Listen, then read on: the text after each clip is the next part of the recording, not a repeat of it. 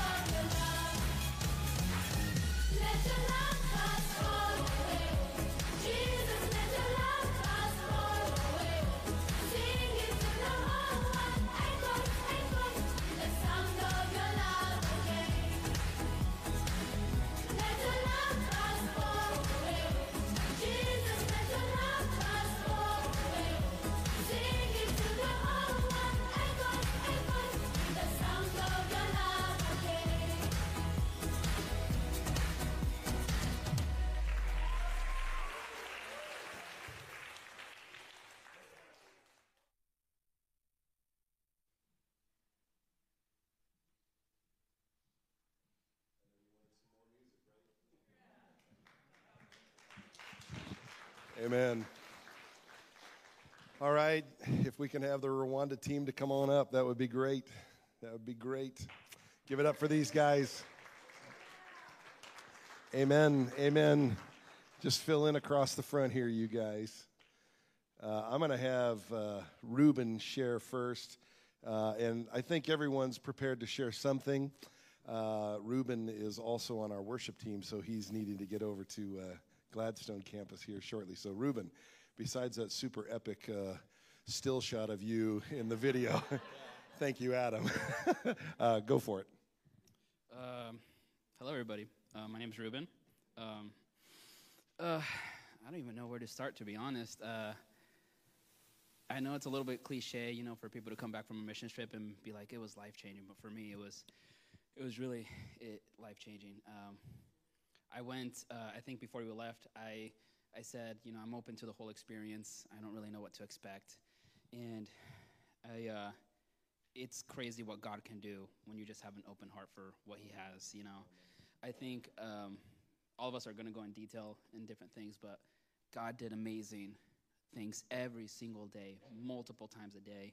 There were so many situations where it was just God putting things, into order how he wanted them to be done. And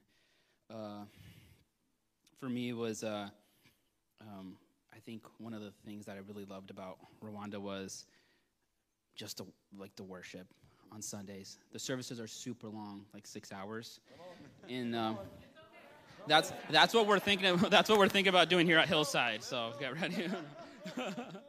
But it was amazing just seeing how people worship with like the fervor that they worshiped. Like Pastor Dave said, there was dancing and there was just singing from the soul, and it was just really amazing and beautiful. And I know from being in so many churches throughout the years, I've been, sometimes we get a little bit apathetic and we get a little bit into the routine, and just seeing how people that, it's just 4 walls and a roof and a really, simple sound system, but they praise like, oh my goodness, I think, I make noise with my electric guitar. No, they make noise, and it's just their voices, and it's, just God did amazing things. And the team that we went with, all the people here, they're just amazing people that, were just open to what God wanted to do. And the people we worked with over there, too, were amazing. They're doing really good work. They're doing amazing work, and, there's so much need, and, the workers are few. And it filled my soul and filled my heart to be able to just do a little bit for 2 weeks, and I really hope this is just the beginning of something I keep on doing. Hallelujah. Amen, amen, amen. Just pass it on down. We'll start this way. Thanks, Ruben, and for that amazing shot. It's just a perfect opportunity. The winds were coming. The rain would show up and turn on, and then right before that, you get a good gust of wind. So I saw Ruben's hair flowing, and I was like, Ruben, can I just get this one shot? So all of us were taking pictures and videos and things.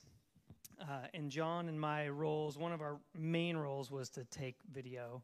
And so we were running around doing a lot of that. But while other things were happening, I got a lot of opportunity to look in more detail at people's face and just to see like pain on people's faces.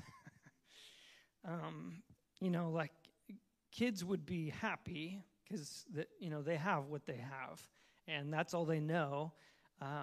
And their life circumstances, they're put into those life circumstances, and they get no say one way or the other. But they don't know any differently than what they've their lot in life.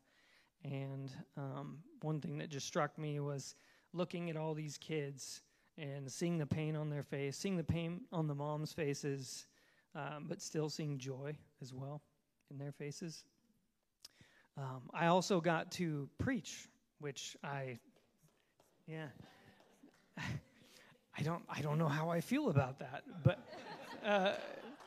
but it worked out okay in the end. I didn't get to listen to any of Dave's preaching, but, I remember coming into preaching on a Sunday, and I was just so nervous. And I just felt really attacked by the enemy. Like, you're going to lose your thought. You're going to get stuck in your notes, and you're not going to know where to go. You're not going to speak long enough, because I know they speak a long time.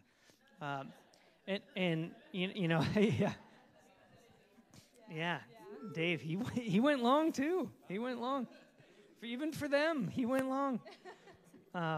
But coming into church, I got an opportunity to talk to Dave one morning and just kind of lay that all out on the table, and was able to go in and really, let the Lord speak to me on what I was going to share that day. And what I shared was about turning around. Like, if you've been living one way and not realizing that you're actually living against the Lord, giving opportunity for people to recognize that and turn back the other way. And I used Paul as an example. His whole life, most of his life, younger part. Can you tell I'm not a Bible person? I'm a Bible person. Let's just continue forward here. But he spent a lot of time persecuting the church, and then God showed up, and he had an opportunity, and he changed 180 degrees. And there was no question. There was no second-guessing God. It was, I lived this way, and now I'm going to live this way. So I was able to share that in both messages, and it was good. I was still nervous, but fortunately, the hours that went by in the sermon, or in the message, in the service, I had a lot of time to sit and think and relax by the time it actually got to me. And another fun thing was, right before the preacher gets up to preach, they do one more hardcore dance it out worship. And I coined it in the second service I preached at. That's the wear out the preacher dance. Because then that's how they keep track of how much time a preacher's going to spend preaching, is just wear them out. So, but yeah, that was kind of my takeaways. I don't know. We have so many stories to share, and I couldn't pick one. And I was like, oh my gosh, I'm going to have to talk for 2 hours. Because it was amazing. From even before we left Oregon, God was opening doors and doing miracles. So we could tell story, each one of us, of God grace on our group, on our team, and the group in Rwanda. But I want to share specifically, sorry, I'm shaking, specifically about the 3 boys in that picture. During the week, we would go to do visits to kids that are already sponsored and new kids to get them in the sponsorship program. And we went to this family, and they had 3 kids, two younger boys, and the older one is 18 years old. And when we got there, he was just inside drawing in the dark. And as we started interviewing the family. So, what do you like to do? You going to school? They don't go to school. And then we started asking questions to the older boy, Clebert. And he was like, well, I had to drop out of school because we couldn't pay the fees a few months ago. And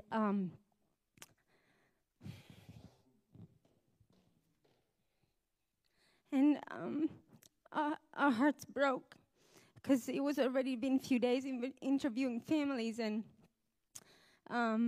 it's just school is so cheap, and they just cannot afford even a bag of rice. And so when we went back and we started sharing with the group, we were like, this boy is the school is $127 per trimester, and he's not going to school because they can't even afford food. And all of our hearts broke, and Pastor Dave was like, well, from today, he's going back to school. His school is being paid. So he's going to go back to school. Thanks for God using Dave and his life. And then a little bit later, Susan was like, well, I'm going to sponsor the other 2 boys. and we were just crying of joy. It's And this is just one of the 15 or 18 kids that got sponsored in just 2 weeks. And so we were like, we need to go back and tell them that they've all been sponsored. And so when we went back, we first told the younger boys, we were like, whoa, you guys have been sponsored. This is your new mama, and she's going to, and they were like, all excited, yeah, so happy. And we got to witness the joy of just going to school. It was like just, this is like, all they wanted was just going back to school. Because some of them, they get lunch at school, and they don't get lunch at home. So if they get to go to school, they get to eat. And then, as the translator was translating, we were like, well, he got clever. The older boy got sponsored too, so he's going back to school. And as she was translating, his face was like, this. It was like, oh my God, like he was so shocked, and he couldn't believe it. And we just couldn't hold our tears. And a few days later, you have to imagine that those families have nothing. A few days later, he came to the base, which is right next to their house. And the older boy, he wants to go to a school of arts. He brought a picture that he drew for Pastor Dave. He drew it in 2 days, and he framed it. He painted the frame, whatever he could find. And he just was so happy that he wanted to give thanks. He would just want to be grateful. And there was just another sign of God saying, thank you, like this is God moving. All that to say, everyone in this room can change somebody's life. And it doesn't have to be through just sponsorship. It doesn't have to be the $50 a month. It could be $3,000 for water tanks. It could be bags of rice. When we would go visit families, we would bring back bags of rice, and they were just super grateful for just a bag of rice. And there's so many ways. Backpacks, soccer balls. Everybody in this room with very little could bless just a family. And I could tell more stories, but I'll leave now. Well, those two little ones, the taller one is Jesse, and the younger one is Michael. And I happen to have a son named Michael. So, and I called this little boy Mike, and he told me his name was Michael. And these people are the most gentle, soft-spoken, courteous, respectful group of people I've met in a very, very long time. In fact, when we were playing, the boys and I were, they were playing soccer, and I was a goalie, I think. And the older one knew that I was not quick on my feet, and so he would just give me these little softball little things, and then it would go past me, and the little one would chase it. So that was our game of soccer. But anyway, now I have all granddaughters, so now I have 2 grandsons. But I went there to work in the sewing school, and I'm a lifelong sewer, quilter. It's been part of my life forever.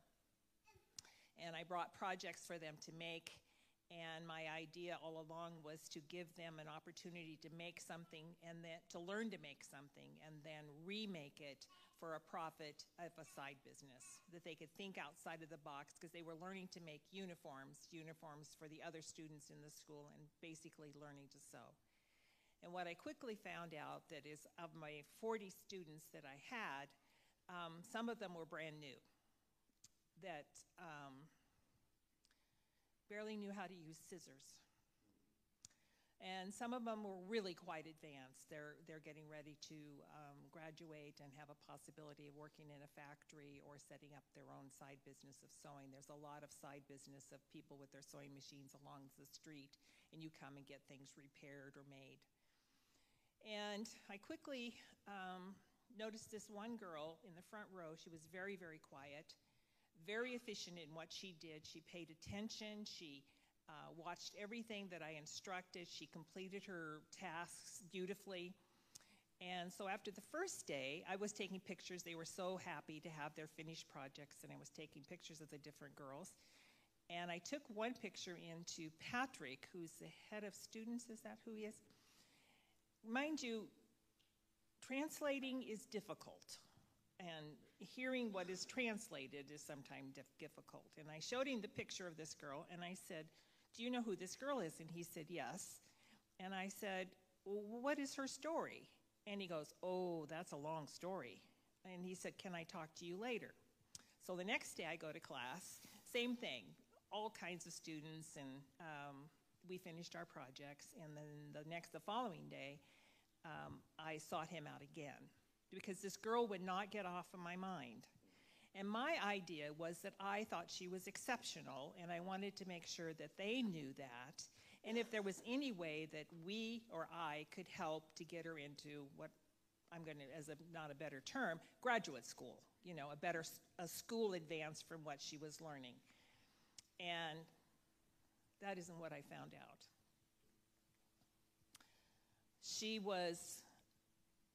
Turns out she's 25. She was sent from East Rwanda as a domestic in Kigali in a rich home, which a live-in domestic, which didn't work out because men in that home was seeking her out for sex. So she moved to another home, and I do believe that was repeated in that home. So she goes to a third home, and I don't know what the time period is. She somehow gets sponsored by another charity to come to this school and still be a live-in domestic. And they started asking questions of her in school as to why she was so tired all the time and why she was having difficulty concentrating. And it came out that the 65-year-old man that lived in the home that she was living in was attempting sex with her most nights, and she was staying awake, fearful that he was going to succeed. But what came through the translation, the very first time the story was told to me, is that he had succeeded. And Dave and I were going to the police. Whoa. I wanted her out of that house immediately that night. That didn't happen, but we got her out a couple of days later. And she moved in. I sponsored her. She moved into the Hope Vocational Center. I paid for the rest of her term housing. Her schooling was paid by this charity that sponsored her, but she didn't have any means to pay for her living expenses to be in the Hope Vocational Center. That is separate. So I said, how long is it going to get? How much is it going to take to get her to the end of her schooling? So they quoted me a price, and I said paid. And then, so some wrangling around. A couple of days later, they had to do it by not losing face with the family that was there, because they actually did, in some ways, try to help her. And so, long story short, she is now living at Hope Vocational. She is paid to the end of her term. I bought a mattress for her. All this, she didn't have the basic necessities of living. She just had the clothes on her back, basically, and a little bit more. And Emmy, who is part of our translating team, and he's also, is he a pastor? Yeah, at another church. Has a heart for these lost girls. He just simply has a heart for them. So he became my translator, and in the end, he got her real story. And it's a long one, but she's safe. And she has everything she needs. And I haven't really been able to talk about it since I came home. It's just been, but the Holy Spirit just said, you got to keep after this girl. You just can't let this go. And so I'm just very pleased. I know I wrote in my diary before I left, don't go expecting to change the world, go to expect changing yourself. And that's exactly what happened. And along the way, maybe I blessed a few people that will maybe someday bless someone else. So passing it forward.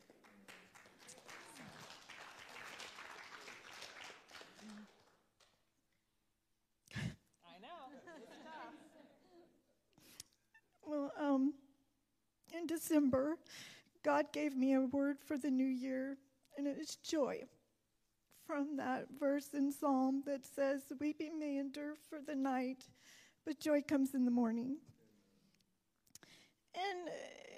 But, it came to be New Year's Day, and I was sick in bed with COVID.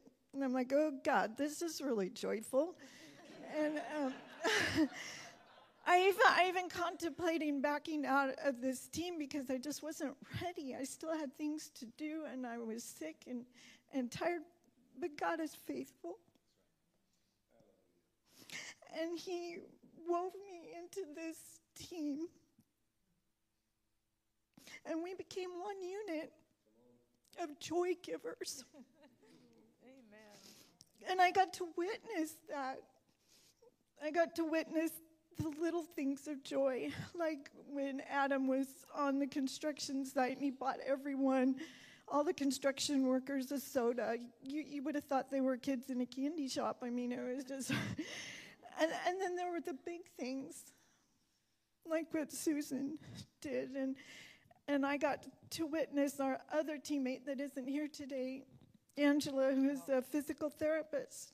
I got to witness her give so much joy. She transformed a family's life in just an hour. We walked in, and this little girl in this wheelchair just seemed so unengaged and lethargic and yes, oh my goodness, what can we do? But Angela just went right at it and started working ever so gently, just so gently.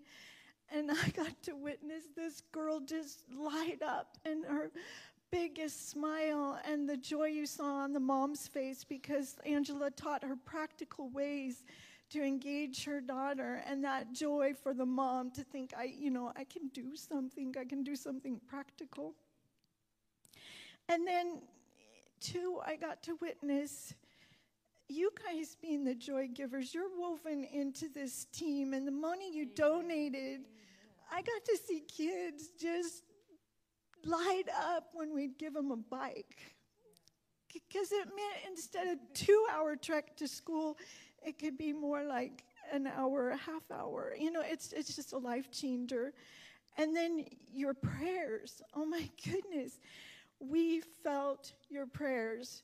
Because of those prayers, I got to witness my sister lead a young construction worker named Joshua to Christ. He didn't know his name was in the Bible, didn't know what it meant, and Tammy shared it with him. And because you guys are back here praying, he caught on to it and gave his life to Jesus. So that was just so special, so special. And not only were we joy givers, we were joy recipients. I got to meet the 2 boys that my husband and I have sponsored for over 12 years, and to see that they're growing up. Fine, honorable, Holy Spirit-filled men just brings me joy I can't say. And you guys, they have nothing, and they presented me with this shirt that their sister sewed, and this is a special honor in Rwanda, and they gave my husband a watch, and you just think, what did they sacrifice to do that? But I am so glad that I listened to God and I went with this team. So. As we're talking about Angela, I got to witness her leading a Muslim girl to Christ in the foyer of the office building. And so she lives in Virginia now. She used to be part of our fellowship here at Hillside. But she lives in Virginia, and I walked in and I went, what's going on? Oh, Lord. So, yeah, that was really, really special. Well, this is why I wanted to go first, so I wouldn't be just a blubbering mess by the time it got to me. But this is just an incredible team. It's the largest team we've taken to Rwanda. And I think the highlight for me was just seeing the fruit of many years of prayer and serving and giving from not just me. I'm talking about all the people that grabbed hold of the vision and the mission with me long ago. My first journey to Rwanda was in 2010, and I remember going and being so overwhelmed at the need. I remember interviewing orphans back then, not knowing where it would lead, thinking, what can we do? I was just overwhelmed and feeling incredibly small and insignificant. And it was 2 years before then that I met Pastor Emmanuel and started praying with him, never intending to go to Rwanda. But if you know Pastor Emmanuel, you know you can't pray with that man without just getting sucked into his vision. And so it was in 2010 that Apple, we weren't even official. We weren't even Apple of His Eye Charity yet, but I went on that first mission trip. And just to go back this time, I was still overwhelmed with the needs. I still felt very small and insignificant. But I can't tell you the seeds that have been planted over the years, watching the fruit from those seeds, just seeing all that God's done, and He just does it. I mean, it's just like the little mustard seed. I mean, you're just doing one act at a time, giving what you have at a time, and just seeing how He multiplies those acts of faith and those obedience. It's all Him. It's not us.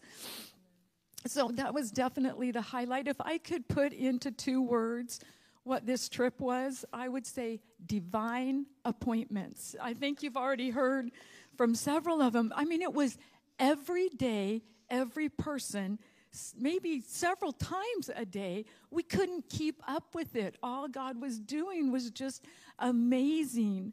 I'm just going to really quickly share just one of my highlight divine appointments. Gina and I got to go with a few others to construct Solomon's house. Megan's orphans family was getting a remodel, and it became apparent within 20 minutes, John, that we were not really needed, that we were just eye candy or something. I don't know. That's probably not, yeah. So Gina and I, Reuben and John were chasing a chicken, but I thought, well, I'm good. And so Reuben, Gina and I went around the house and just started prayer walking and praying Psalms 91 and just whatever else came to mind. And we were behind the house and just really out of sight. No one could see us. And just started praying, God, just use us. Like, you can send somebody around the corner right now that needs prayer or help. And I mean, I'm sure that I just look shocked when this blind woman walks around the corner and just walks right up to us right after that prayer.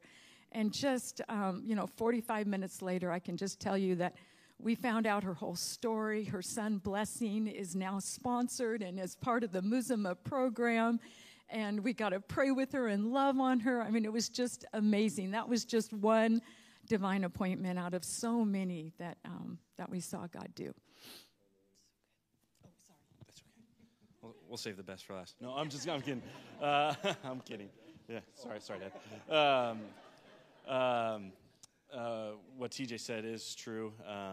Me and Reuben were trying to catch a chicken at the job site. And let me tell you, chickens over there are a lot faster than they are over here. I didn't even get close. But before we left, we spoke here and just got prayed for at our night of worship. And we mentioned how God had kind of winnowed the team down. And it was kind of a Gideon scenario where the army got shrunk so that only God could get the glory. And that's truly what we saw on this trip. There was just so many things. I mean, countless things that God did. I mean, we were only there 14 days, and we could write multiple books on all the crazy things that God did. I'll share a funny story and then a real one that's more impactful. But at the job site where we realized we were not helping at all, I was still getting film, as Adam mentioned. We were kind of the film crew, and I was like, well, I got to get some film on this construction.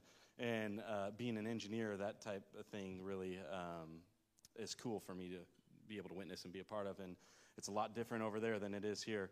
But I was like, they're putting up roof trusses. Like, I got to get up there. I got to get on the roof. And Megan doesn't like me going up high on things, so it was good that she wasn't there. But I told the engineer, who happened to be one of our partner's brothers over there, I was like, I got to go get some footage up on the roof. And so he said something in Kenya, Rwanda to the workers there. And keep in mind, they don't have like the regular tools that we have. Like a ladder is basically 2 sticks with like just sticks in between for the rungs. And so the engineer said something to these workers, and they go and grab their ladder, and they lay it down, and they start reinforcing every step. And so I actually have film of it, but the engineer's like, well, you're a heavyweight, so we got to make sure that these steps hold. So that was fun. But anyways, I got some good footage up on the roof. But yeah, that's more of a funny story. But one of the more just crazy God moments there for myself and Megan, we got to do some of the interviews for families who needed their children sponsored. And so we went around to some remote villages to talk to families, to interview them, see what their kids' schooling is, if they have any, if what the home life is like. And the very first place we went to, we walk up, and it's just a mud house. It's just adobe, mud and straw, very small. And we walk up, and there's a mom, and the 2 kids are just in rags. Shirts barely on, holes everywhere. And so we start talking and hearing the life story. The mom's married, and her husband sometimes is able to work, but finding work over there is difficult, let alone work that actually pays. And rent over there for a house like that they were living in, it's less than like $20 a month. It's more like $12 a month. And a bag of rice is $4, and they can't even afford those things. And so this family, it's not even their home. They can't afford rent. They're at jeopardy of being just relocated at any time and kicked out. And so just that alone was pretty heart-wrenching, just to see the poverty and the need. And but we were getting all this information because we're like, okay, well, like, we're here for a reason. The Lord's going to do something. Like, we can help these kids find a sponsor. And so one of the things that we were trying to do on this trip was get as much detail as we could about the children. And so, and Megan and I, we also sponsor kids through Compassion. And one thing I noticed on Compassion's website is that they list the kid's birth date, because some people, when they're looking to sponsor a kid, they're like, well, maybe I'll just find one with my birthday. And so that's something that we were trying to get from all the people we interviewed over there. And so we asked the mom what the 7-year-old daughter, Jacqueline, what her birthday was. And in the video Adam put together, there was a little clip where you saw like paperwork, this yellow paperwork, and people looking through it. So they had the paperwork for the kids, which was really cool. But a lot of families don't even know their birthdays because they don't have the paperwork and they don't celebrate birthdays. So they're like, I think my kid's 7 or 8, but we don't know. And so that was sad. But this mom had the paperwork, and she comes out, and the translator's looking at it, and he's like, okay, so Jacqueline, the daughter, her birthday's January 9th. And Megan's like, oh my gosh, that's my birthday. And I'm over here filming just in the back with my iPhone, and they grabbed the paperwork for the little boy, 5-year-old Claude, who was in the video. He was in rags in the video. And in my mind, I'm like, I swear, if they say December 23rd, like, I'm going to lose my mind. And then the translator's looking, and he's like, it's December 23rd is the brother. I'm like, that's my birthday. I was like, are you kidding me? And so we kind of had a freak out moment. And yeah, it was a God moment for sure. And Megan and I went back to the car to get them some clothes and stuff because we had extra clothes. And we're like, if this isn't a sign from the Lord that we got to sponsor these kids, then we don't know what it is. Because, the odds of a recently married couple having the same birthdays as a brother and a sister who are in need, only God can make that divine appointment. And so we totally just saw the word work in mysterious ways. And it's just so cool. There's so many more stories that I'd love to share. And being a son of my father, I could share for a long time. But it was just cool just to witness how the Lord spoke to each and every one of us. And it really was just a Spirit-led trip. Adam didn't mention this, but with him and his preaching, God equipped Adam more than he knew. And Adam did a great job delivering the word of God, and afterward, 2 people gave their hearts to the Lord in service. So he left that part out, but just all that to say, God is good. I mean, we saw tens, almost, I mean, when we were there, I mean, we were getting close to 75, 80 people who gave their hearts to the Lord over the course of the trip. And, I mean, your guys' generosity, your prayers, just have gone so far, and they continue to do so. And there's still a lot of work to be done. And we're excited and eager to go back. And hopefully seeing the videos and the pictures stir something more in you to be praying, to give, to even go next time we go. But before I take the rest of the service, I'll let my wife share. It really was amazing to see what the Lord did. And even thinking of Jacqueline and Claude, to see them the first week when we first met them just covered in rags, and like Adam shared earlier, you could see it all over their faces, just the pain. And it gets me emotional, but by the end of the trip, to see the joy and the warmth and the light, it changes you as a person. And I left Rwanda, and our whole team left Rwanda just changed for the better. And so it was just such an honor to partner with the Lord in the work that was done there. And as I came home, I was reflecting and journaling, and I was in Exodus 3:7-8, and I read about how the Lord saw the affliction of his people in Egypt, and he heard their cries, and he came to deliver them and bring them up out of their land and lead them into a land flowing with milk and honey. And before the trip, I had been asking the Lord for a word from him, and just to prepare my heart and what he had for me in Rwanda.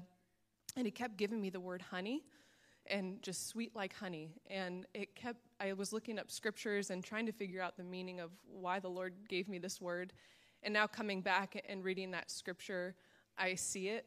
And we lived it, and we witnessed how the Lord saw the affliction of his people in Rwanda, living in these villages, living in this extreme poverty, and he heard the cries of their hearts.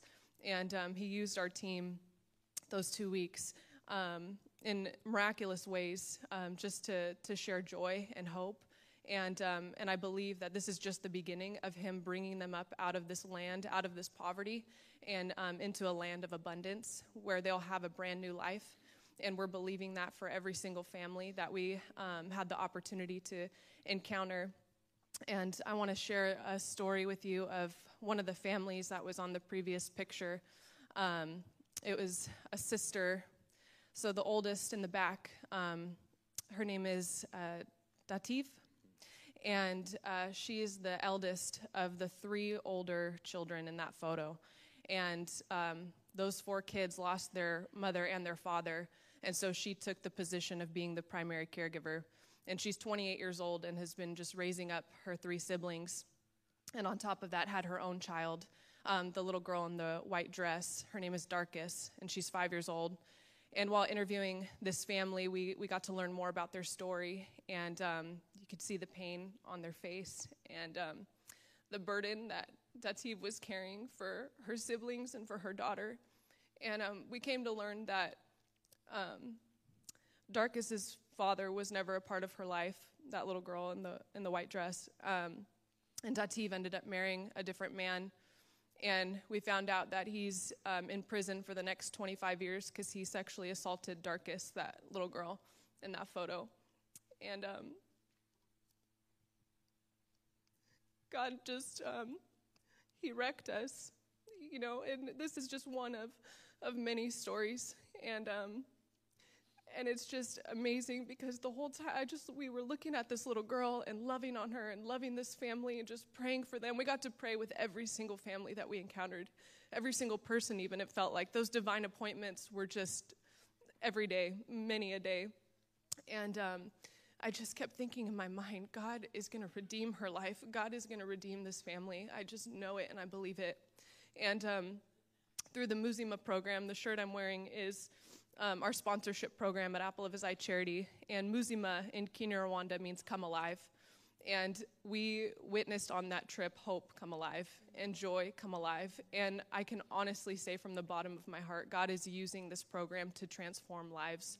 And it's beautiful to see and to witness someone's just entire demeanor change from pain and hurt and brokenness to see just hope enter and to see the light come. It was amazing, amazing to be a part of. And so this family, like I mentioned, is one of the many families in need of a sponsor. And it definitely can feel overwhelming with how great of a need there is. But I just want to encourage you, it starts with one. It starts with one child in this family. Our program, it's $50 a month, and they get an education, they get food. In many cases, we help them find new housing. And our partners they're pouring their hearts and souls into this program. And so I just want to encourage you, if you're feeling led to be a part of this sponsorship program, we'll be available after to talk more about it. And we have their profiles that we would love to share with you. And there are many, many other ways, like Stella shared, just with purchasing bikes, bags of rice. A bag of rice is $4.50. And many of these families are working all day just to make $2. And so our vision for this family and many others is for all these kids to receive a sponsor and for the oldest sister to receive a scholarship to go to Hope Vocational Training Center so she can get a job. She likes to sew, is what we learned. So I could go on and on like everyone mentioned, but I just want to thank you to all of you here at Hillside. I cannot express enough how much you were a part of this trip, and your prayers, your resources that you poured out, just the love, the support was overwhelming. Our partners out there know Hillside by name, and it was amazing because they gave a PowerPoint presentation to share the vision of the Muzima program, of just what they see happening in Rwanda and wanting to plant churches and things. And they had 5 partners listed, and one was Apple of His Eye Charity, the other was Hillside Church. And so that was so cool to see and just to hear Hillside Rwanda. And I can't thank you enough on behalf of Apple of His Eye Charity, our entire team. You guys responded to the needs, and we were able to do miraculous things beyond us. It was by the grace of God. And so thank you all. Amen. Yeah, let's just give it up for these guys. Great job, you guys. You guys can make your way down.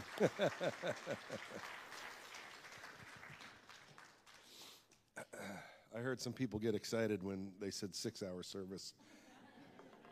So I'm pretty excited about that now, too.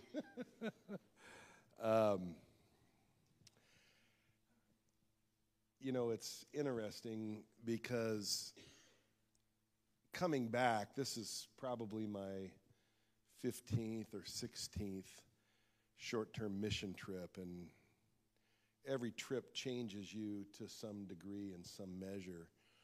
And I was pretty convinced that I wasn't going to be emotional, and I realized I'm not going to be able to tell a story at all this morning because I would probably start blubbering, and it would not be pretty. For me, I will say this, that one of the greatest joys as a pastor is seeing my brothers and sisters being used as the hands and feet of our loving God. There's nothing more rewarding and joyful than to see you be the hands and feet of the Lord. And it is it's a treasure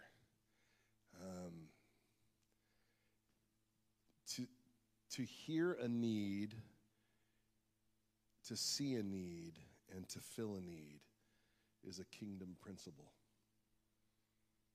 You look at the life of Christ, everywhere he went, he saw a need and he met the need. And so as his children, we get to model that. It's not just Rwanda, it's not any just remote space on this globe, but it's your neighborhood, it's your grocery store, it's your bank, it's where you do commerce, it's your workplace, it's your work associates.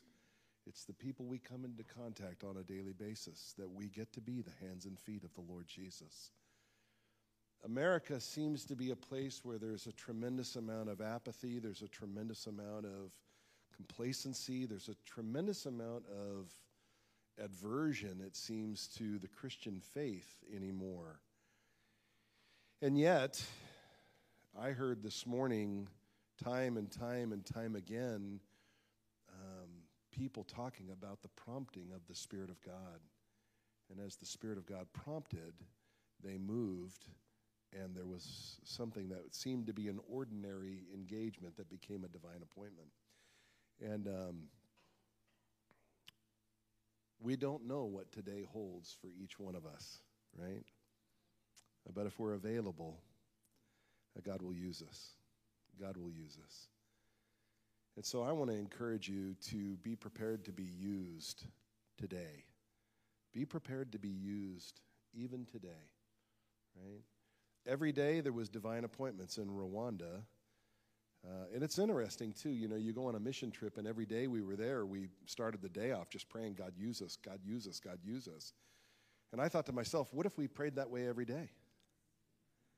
God, use us, God, use us, God, use us. That if we recognize that we actually are on a mission trip right now.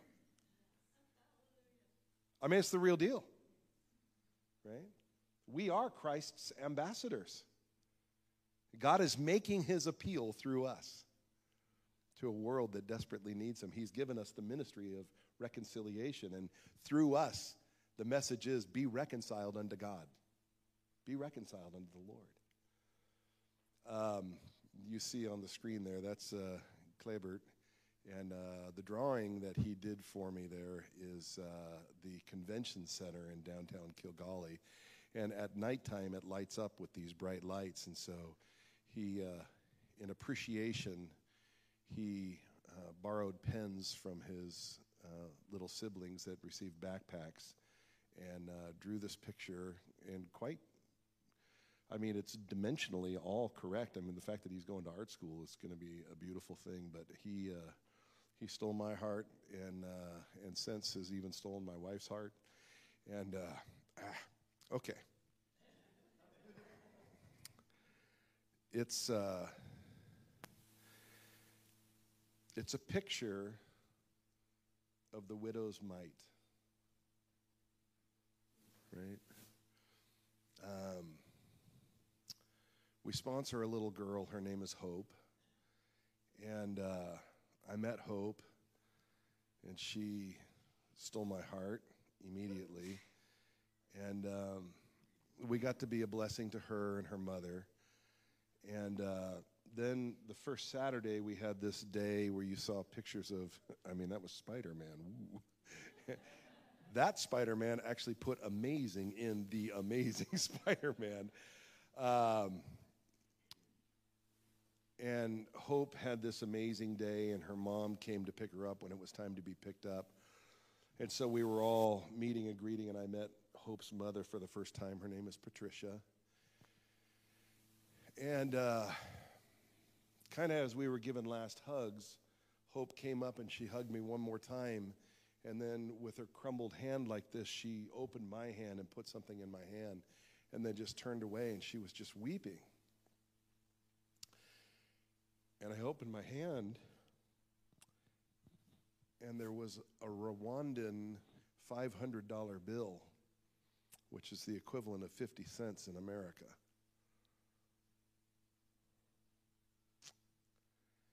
And I said to our translator, I can't take this. He said, no, you have to take that. Because she's saying you've given, and she hasn't been able to give in return. Well, I would not have known. She would not have known. Her mother would not have known. Incidentally, the only place she would get that kind of money, being a 5-year-old, would be from her mother. Her mother is to be evicted from their, it's kind of like a 2-room mud shack, not much larger than probably this part of the stage and that part of the stage. And what separates the front room from the back room is a sheet that hangs on a piece of string with 2 nails on the wall. In the front room, when we went to visit her, there were 2 plastic chairs that you and I would take to the dump. When we came to visit, they had to borrow a wooden bench from the neighbor next door, and the wooden bench is something that you and I would have used for kindling on the first day we made a fire in our yard. The abject poverty is just something that's inconceivable, and she's being evicted because she can't, not only can she not send her daughter to school, but because of the sponsorship, she's now able to go. And incidentally, when you sponsor a child, they go to a Christian school and they're introduced to Jesus, right? I mean, that's the significant piece, right? Rent is $12 a month. And she gave me what would be equivalent of 50 cents as a gift. When we discovered that she was being evicted, not only did we discover that she has 3 additional siblings, or Patricia has 3 additional children that don't live with her because she can't afford to feed them, and she can't afford to send them to school, so they're with another relative. She had no idea when she gave that God was going to do something in their life also, and as a result of our team being there, now her rent is covered, and not only is her rent covered for life, but her rent is going to increase so that a house can be found that can house her additional 3 children, so that her 3 kids can come home and live with her. But she had no idea, and it was the widow's mite. She gave everything she had, and God saw that, and God saw fit to make a need met. And here's what I want to say to you. In the Old Testament,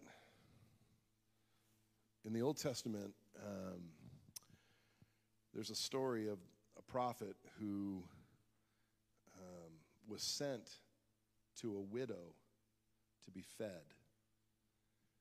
And when he got there to the city, she was picking up sticks. Perhaps you know the story. And he said to her, could you fetch me some water? She said, okay.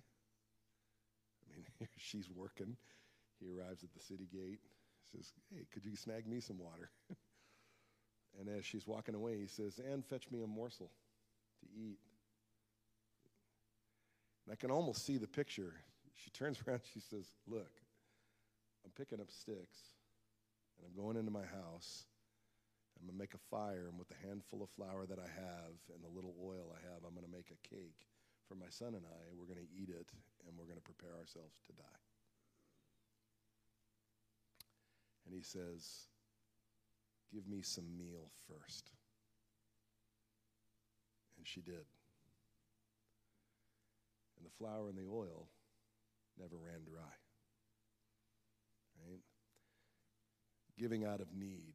Giving out of not our abundance, but giving out and watching what God will do as a result of that. There's another story in the Old Testament, Elijah, the prophet. He went to a house, and there was a widow. Her husband was of the sons of the prophet. And she said, you knew my husband, a faithful man, and he's now dead, and the creditors are coming to take my 2 sons. And they're going to be slaves until our debt is paid.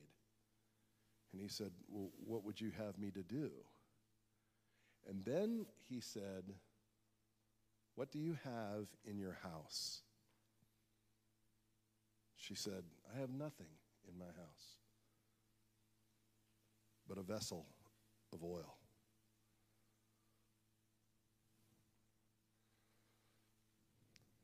Let me say this real quick. The only thing that you and I have of value in this house is a vessel of oil, the Holy Ghost. It's the only thing we can give people that's of any value. It's the Holy Ghost. The first widow, she gave flour and oil. She gave bread and oil. She gave Jesus and the Holy Ghost. And the supply never emptied in her house.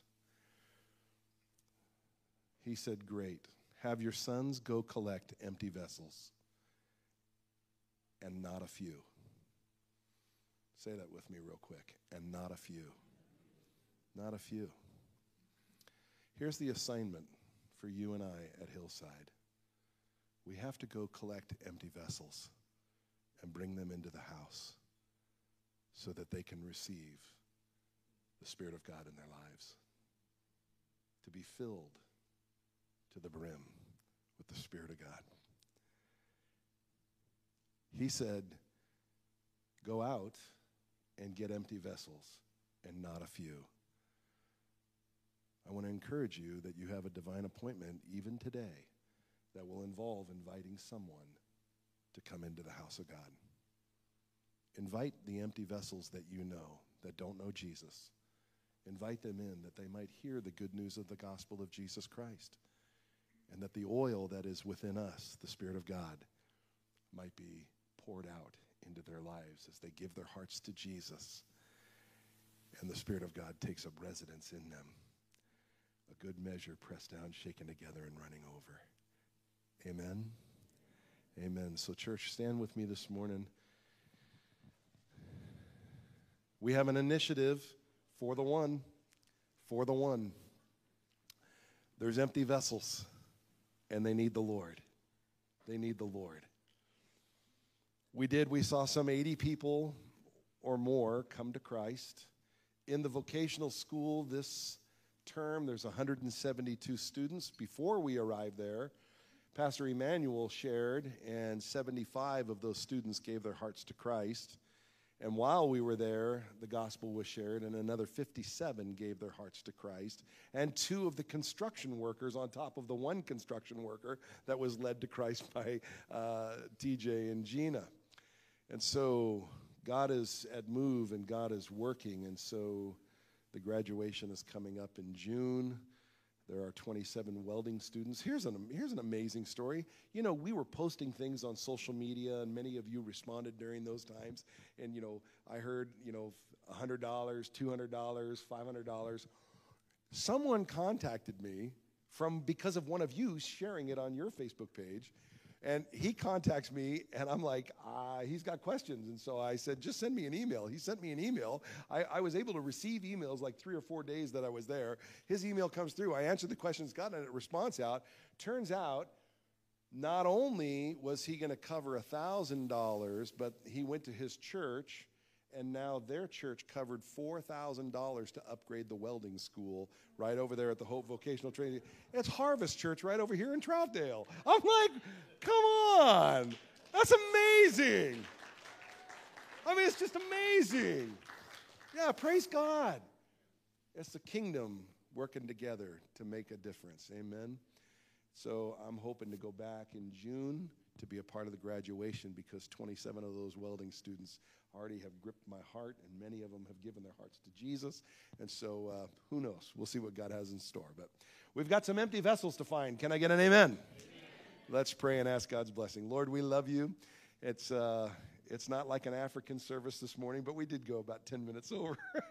But Lord, will you be glorified in us and through us? And Lord, use us this week to find empty vessels so that we can invite them to come into the house to be filled with the oil of God. And so, Lord, use us, change us, transform us, and help us to be about the kingdom in all we do. God, we love you and we praise you in Jesus' mighty name. And all God's people said a hearty amen.